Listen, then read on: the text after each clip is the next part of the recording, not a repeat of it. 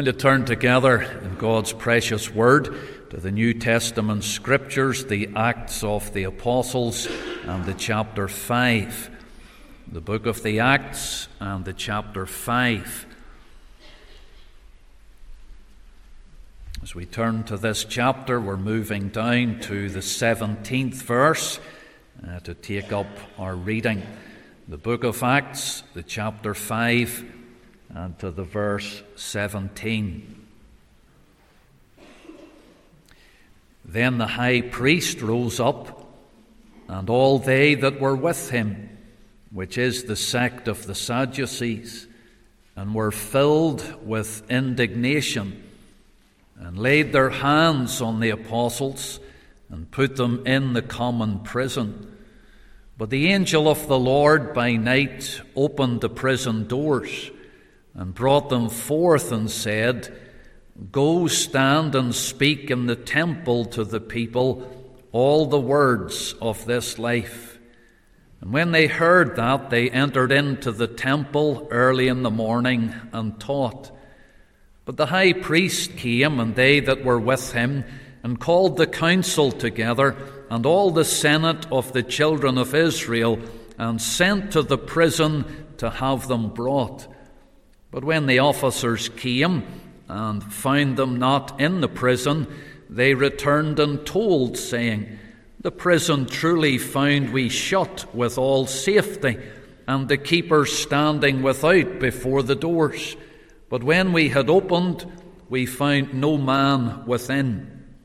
Now when the high priest and the captain of the temple and the chief priests heard these things, they doubted of them, whereunto this would grow. Then came one and told them, saying, Behold, the men whom ye put in prison are standing in the temple and teaching the people. Then went the captain with the officers and brought them without violence, for they feared the people, lest they should have been stoned. And when they had brought them, they set them before the council, and the high priest asked them, saying, Did not we straitly command you that ye should not teach in this name? And behold, ye have filled Jerusalem with your doctrine, and intend to bring this man's blood upon us. Then Peter and the other apostles answered and said, We ought to obey God rather than men.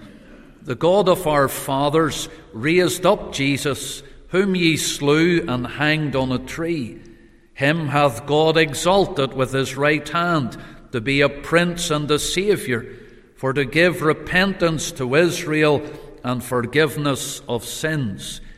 And we are his witnesses of these things, and so is also the Holy Ghost, whom God hath given to them that obey him. Amen. We'll end there at verse 32. May the Lord add his own blessing to this public reading from his own precious and infallible word. Amen. I'd invite you to turn with me once again in the book of the Acts to the chapter 5, the portion of Scripture that we have read together. And down towards the end of that portion, there are 4 verses today that I would bring before you for our consideration, and that's from verse 29 through to the verse 32. Let us just refresh our memories and read those 4 verses again together. Acts chapter 5, the verse 29. Then Peter and the other apostles answered and said, We ought to obey God rather than men. The God of our fathers raised up Jesus, whom ye slew and hanged on a tree. Him hath God exalted with his right hand to be a prince and a saviour, for to give repentance to Israel and forgiveness of sins. And we are his witnesses of these things, and so is also the Holy Ghost, whom God hath given to them that obey him. And in these verses, I want us to see together the example of the early church, the example of the early church. Let's just unite our hearts together in a word of prayer and ask the Lord for help in the ministry of His word. Our gracious God and our loving Father, we do thank Thee that all Scripture is given by inspiration of God. We thank Thee for that charge to preach the word and to be instant in season and out of season. And as we would come, O God, to take up that word today, we do acknowledge that we need the help of Thy Spirit.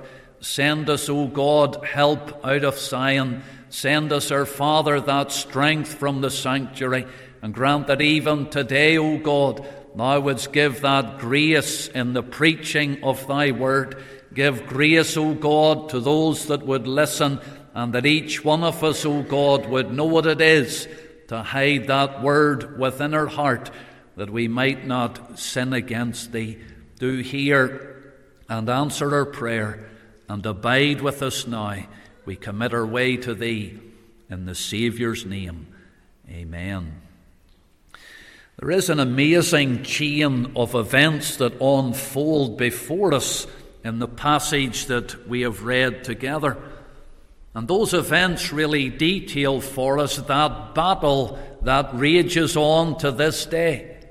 It is the battle between heaven and hell, the powers of darkness and the powers of God, the wiles of the devil and the grace of heaven. And the early church here, having become somewhat established and built up, Satan is seeking to unleash all the powers of darkness against the church. And therefore it was a very difficult day for the early church. It was a dark hour for the cause of Christ. The apostles are taken, they are apprehended, and they are cast into prison. But what we see here is God's overruling hand.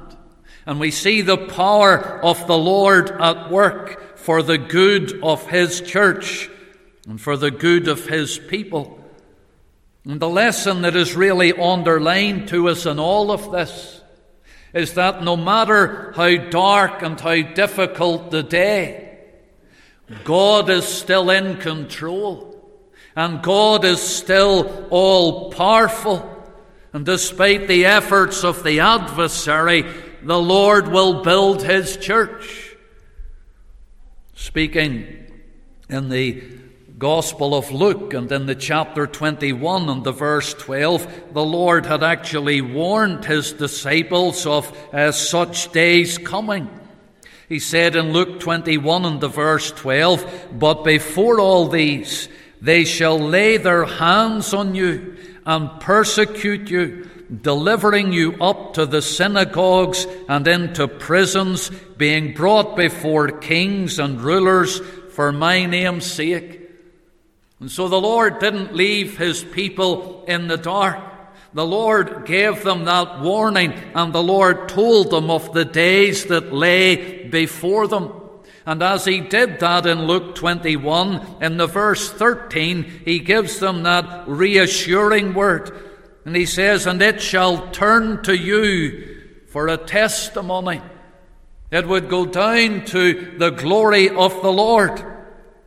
And what the devil would plan for evil, the Lord would turn the tables, and the Lord would work it for good. And so we see that beginning to unfold in Acts chapter 5, the persecution of God's people in the early church, where we took up our Bible reading in Acts 5 and the verse 17. You can see there that sect of the Sadducees at the end of the verse were filled with indignation. As the church was advancing, we have those who were filled with indignation. And if you can see the margin of your Bible, that word indignation could also be read envy.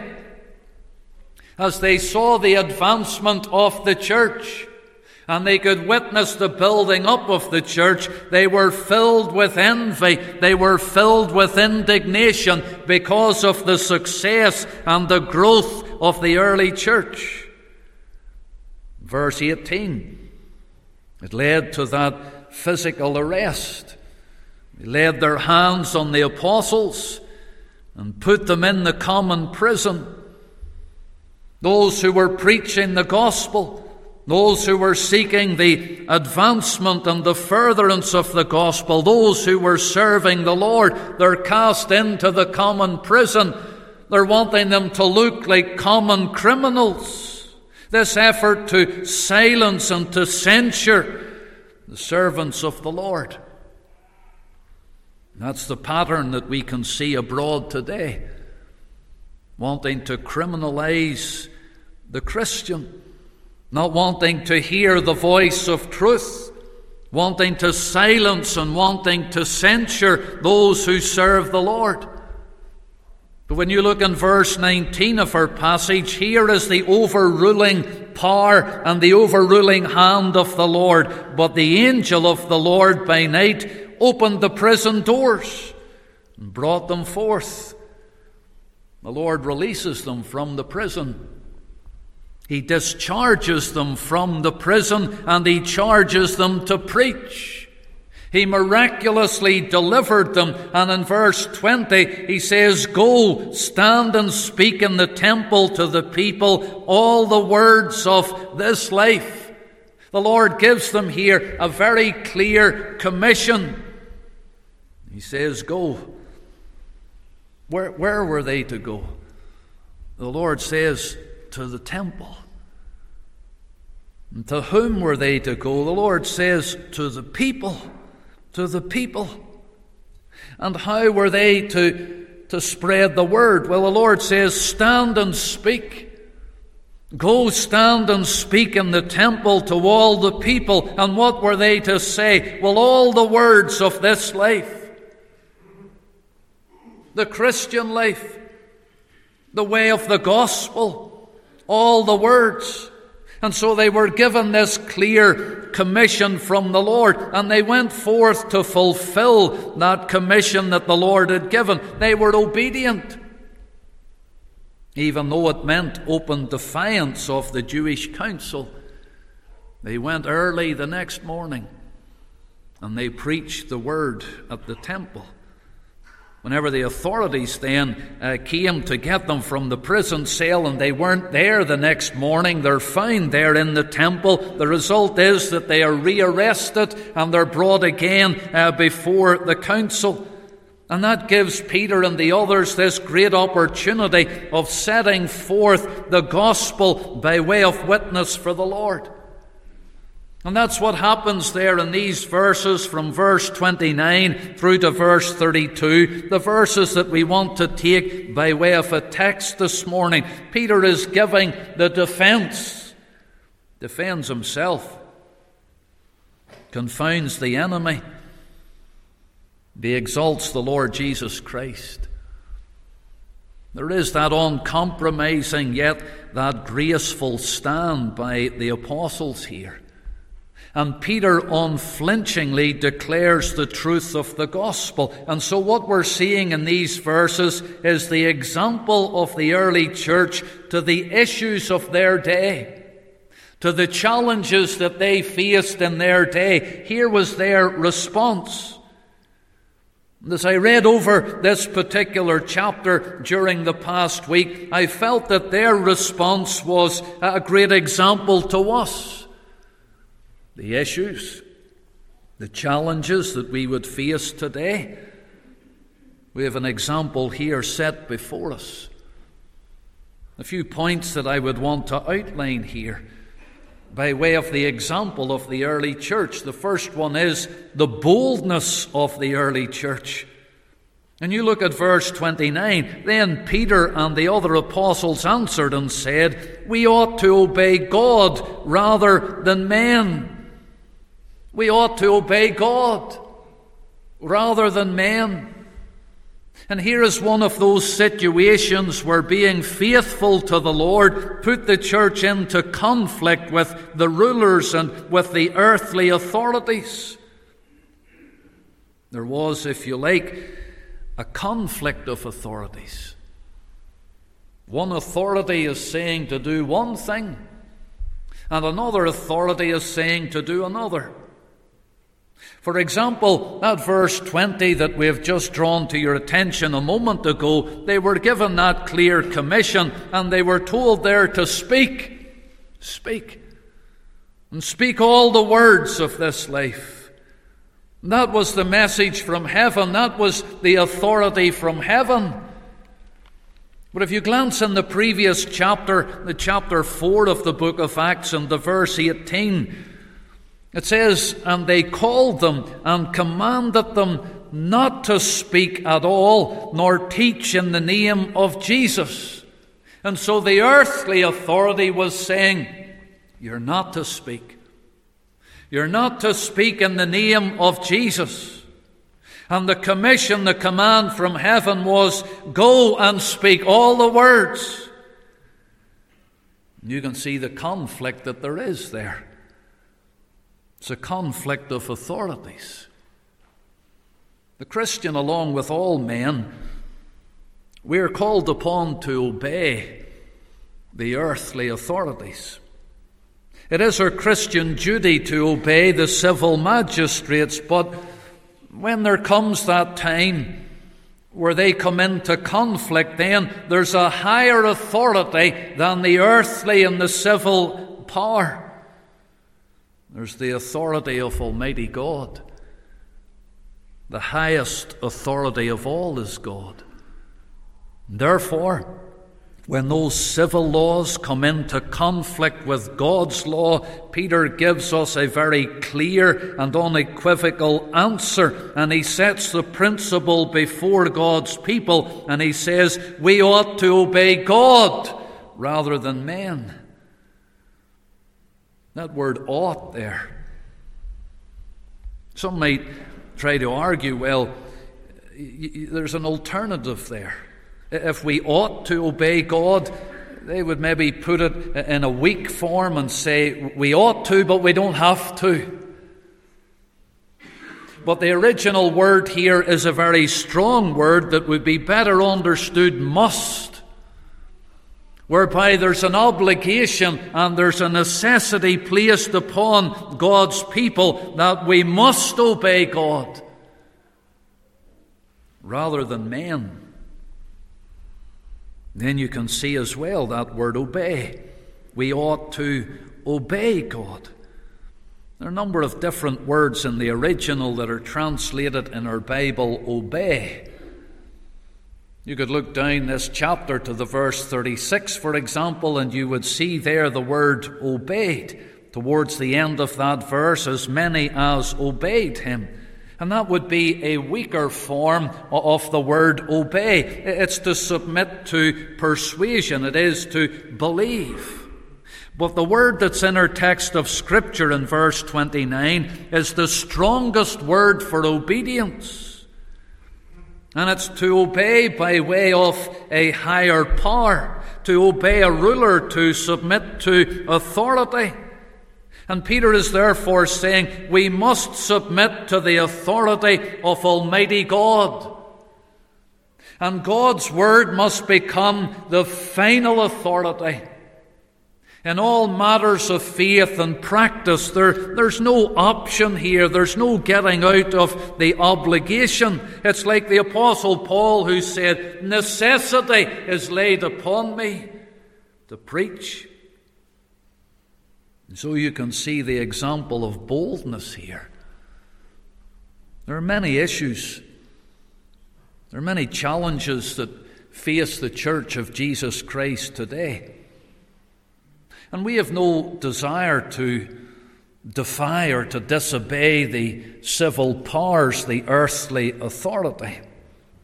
Romans chapter 13 would teach us that we are to be in subjection to the earthly powers. In Romans 13 and the verse 1, let every soul be subject unto the higher powers. For there is no power but of God. The powers that be are ordained of God. And that's a reference to the civil magistrate, to the earthly government, and the Christian, with all others, is called upon to be in submission to the powers that be. Romans 13 would also outline to us the purpose of governments and the responsibility of earthly powers. That would be outlined to us in verses 3 and 4 of Romans 13. For rulers are not a terror to good works, but to the evil. Wilt thou then not be afraid of the power? Do that which is good, and thou shalt have praise of the same. For he is the minister of God to thee for good. But if thou do that which is evil, be afraid, for he beareth not the sword in vain. For he is the minister of God, a revenger, to execute wrath upon him that doeth evil. And so the responsibility that is placed upon the earthly rulers is to restrain evil, and to punish evil, and to be a terror to the evildoer. The problem that we have today is that legislation is being introduced across this United Kingdom that is in conflict with God's law. We can't listen to the news without these issues being bombarded to us.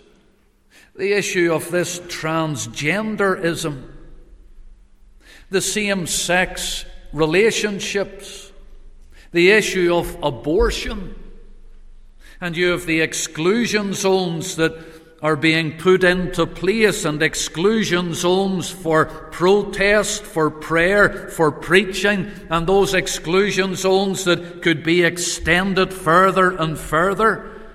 The criminalizing of the open-air witness, the conversion therapy that they're seeking to legislate for, and those who are pushing for this legislation, they want to include the criminalizing of prayer. That which we think in our hearts and that which we would want to pray before God, they're wanting to legislate and rule against it. The silencing, the censuring of God's people. Living in the last days when perilous times shall come. God's people, they need to have that boldness, that courage, to hold to the principle that we ought to obey God rather than men. By way of necessity, by way of obligation, we must obey God rather than men. And so if we're looking to the early church for that example, we can see firstly the example of their boldness. But secondly, I want you to notice the beliefs of the early church. Because again, in these verses that we're considering here, you can see in verses 30 and 31 that it outlines the beliefs of the early church. Verse 30, the God of our fathers raised up Jesus whom ye slew and hanged on a tree. Him hath God exalted with his right hand to be a prince and a saviour, for to give repentance to Israel and forgiveness of sins. And in those two verses you could have that summary, that outline of what the early church believed. And that's what we believe. You see, their boldness came from their beliefs. What they held by way of conviction within their heart gave them the courage to obey God rather than men. Those deeply held and sincerely held beliefs, those treasured truths that are taught to us in the Word of God, We need to often go over those great truths. We were speaking last Lord's Day morning about the remembrance of that truth and the repetition of that truth, and how in these days more than ever we need to go over the old truths of the gospel. You look at these verses. First truth here is the person of God. The God, the definite article, the God. In other words, there's only one God, the only true and living God, the God of our fathers, the one who is the creator of heaven and earth, the one whom their forefathers had spoken of and told them of, the one whom their forefathers had proved, the God of our fathers. The reference to Jehovah, covenant-keeping God, the one true God. Not only the person of the Lord here, but the crucifixion of the Lord. Verse 30, you see those words, whom ye slew and hanged on a tree. And there you come to the very heart and the core and the center of the gospel. It's the crucifixion of the Lord Jesus Christ. It's the work of the cross. The blessed Son of God being nailed to the accursed tree. The early church held to that with great conviction. The resurrection of the Lord. Again, you can see it there in verse 30. The God of our fathers raised up Jesus. Oh, the one that they took and laid their cruel hands upon, and they nailed him to that accursed tree, and the Lord Jesus Christ, who shed his life's blood, and he laid down his life unto death, but thank God he rose victoriously from the grave. Fundamental truth of the gospel. The risen Saviour. Jesus is raised from the dead. You look there in verse 31, you have the exaltation of the Lord. Him hath God exalted with his right hand to be a prince and a Saviour. Do you see these fundamental truths, these beliefs that the New Testament church held dearly? That's the message. That's what we believe concerning Christ. The risen, exalted, glorified Saviour. The end of verse 31, it speaks about the salvation of the Lord. There it says, for to give repentance to Israel and forgiveness of sins. Sin. And all have sinned and come short of the glory of God. But if we repent of that sin, the Lord has promised to forgive us our sin and to cleanse us in his precious blood from all unrighteousness. That's what the early church held to. That's what we hold to. The message is the same. A risen, ascended, exalted, and glorified Christ. Therefore, we can preach the message of salvation. The Lord is able to give repentance and forgiveness of sins. That was the message in the days of the apostles, the days of the early church, and that's the message today. The issues they faced, the challenges they faced, I've drawn a parallel to the issues and the challenges that we would face today. The answer is the same. Preach the Word.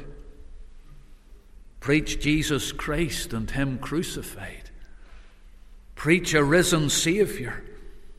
Preach a Saviour who is exalted to the right hand of God, and who's able to save to the uttermost all them that come unto God through him. That was the answer in Peter's day. That's the answer today. You know, the danger is we would let the world and the devil set the agenda. And in all of the issues that they raise, they could have us running round in circles, running down blind alleys, running into cul-de-sacs, running down various rabbit holes, The answer for the issues and the challenges today is to preach Christ and Him crucified. That's the example of the early church. The boldness of the early church, the beliefs of the early church, but then notice in verse 32, the burden of the early church. And we are His witnesses of these things, and so is also the Holy Ghost, whom God hath given to them that obey Him. And here you have those who become witnesses. And the apostles there in the early church, they had that burden that they were going to be witnesses for the Lord. What is a witness? A witness, well, in the courtroom setting, the first thing a witness will be called upon to do is tell the truth. Tell the truth. If you're ever called to be a witness, that's the first thing that you'll be asked to do. Tell the truth, the whole truth, and nothing but the truth. Then give the evidence by way of supporting your testimony. Produce the proof there when you're called to give evidence. Be a witness, a faithful witness. That carries over into the spiritual realm. We're going to be His witnesses. We're going to be witnesses for the Lord Jesus Christ. We tell the truth of the gospel. We want to bring forth the proof of the gospel, and we have the Word of God, and we have there as well the testimony of the Holy Spirit. The Holy Spirit that is promised to those who are the Lord's witnesses. Do you remember earlier in the book of the Acts, the Lord had told them that they would be witnesses. Acts 1 and the verse 8, the key verse for the whole of the book of Acts. But ye shall receive power after that the Holy Ghost is come upon you, and ye shall be witnesses unto me. That's the example of the early church. To have that burden to be a witness for the Lord. And as we seek to fulfill that charge and that great commission that is given to us, that we would know the enabling power of God the Holy Spirit. In the dark and difficult days in which we live, that the Lord would fulfill this promise and give to His witnesses the power of His Spirit. We know in church history there were those who were witnesses even unto death. They were martyrs, witnesses for truth. The Apostle Peter, who was the speaker here, he was one of them. History tells us that the Apostle Peter, he was martyred for the cause of Christ. And so he became that faithful witness. He fulfilled that word. And we in our day, we don't know what the Lord has before us. But oh, that we would seek to be faithful to the Lord, that we must obey God rather than men, and trust the Lord for the future, that He will fulfill His promise.